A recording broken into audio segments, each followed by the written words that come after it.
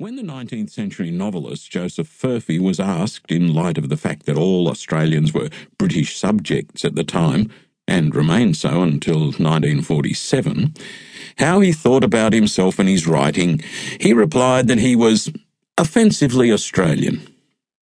I think that phrase is an apt one for several of the stories in this section of the book.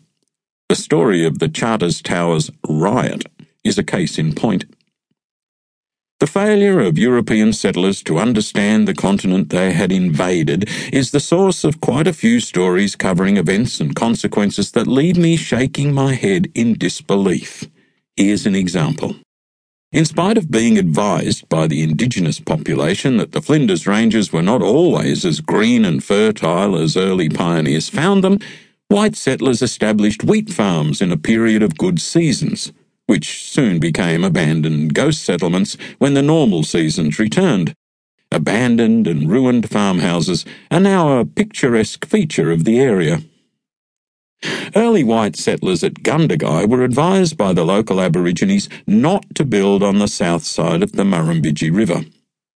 The advice was ignored, and when a flood wiped out the settlement in 1856 and drowned 89 people, a third of the white population, the Aborigines used their canoes to rescue the survivors, who finally took the advice and shifted the town to the other side of the river. Most Australians are aware of the infestation of prickly pear that wiped out millions of acres of grazing land in New South Wales and Queensland. But how many Aussies know who brought the pest to Australia? It was the man credited with founding the British settlement, good old Captain Arthur Phillip himself. Phillip loaded up with the noxious cactus in South America as the first fleet headed southward with its cargo of human flotsam. Why? Well, the cochineal beetle lives on the prickly pear. You can see it in white fungus-like colonies on the cactus pads. When squashed, the tiny beetles turn bright red and provide brilliant scarlet cochineal dye, which was used to make the famous British military redcoats red. Phillip thought a handy supply of red dye would be a great thing, and he needed the cactus to feed the beetles. The prickly pear story has quite a few amazing twists and turns.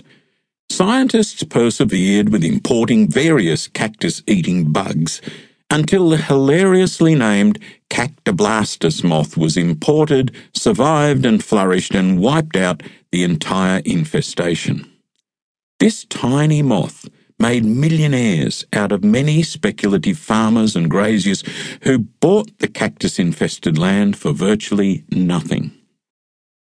After billions of little Cactoblastus caterpillars ate the millions of acres of cactus, those lucky land speculators were left with prime grazing land, most of which is still farmed by their descendants to this day.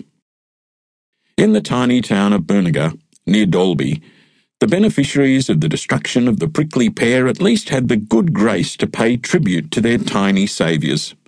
While the vast majority of memorial halls in rural Australia are dedicated to those who served in 2 world wars, the Memorial Hall in Boonega is dedicated to the memory of the little grub that ate the cactus. The hall is called the Cactoblastus Memorial Hall. As the little Cactoblastus ate nothing but prickly pear, it didn't prove to be a pest afterwards either, like the notorious cane toad, which didn't actually eat the sugarcane pests it was imported to eat. Cactoblastus did its job and then died away with the cactus. The cane toad, we soon discovered, ate everything but the pests it was imported to control. One unfortunate victim of the prickly pear invasion was the poor old emu. In spite of the fact that there was a lot of evidence to prove that the prickly pear was pretty good at spreading itself rather quickly, the emu copped the blame for spreading the seeds of the cactus by eating them, running a distance, and pooping them out. So a bounty was placed on emus, and the poor old gangly birds were shot in their thousands.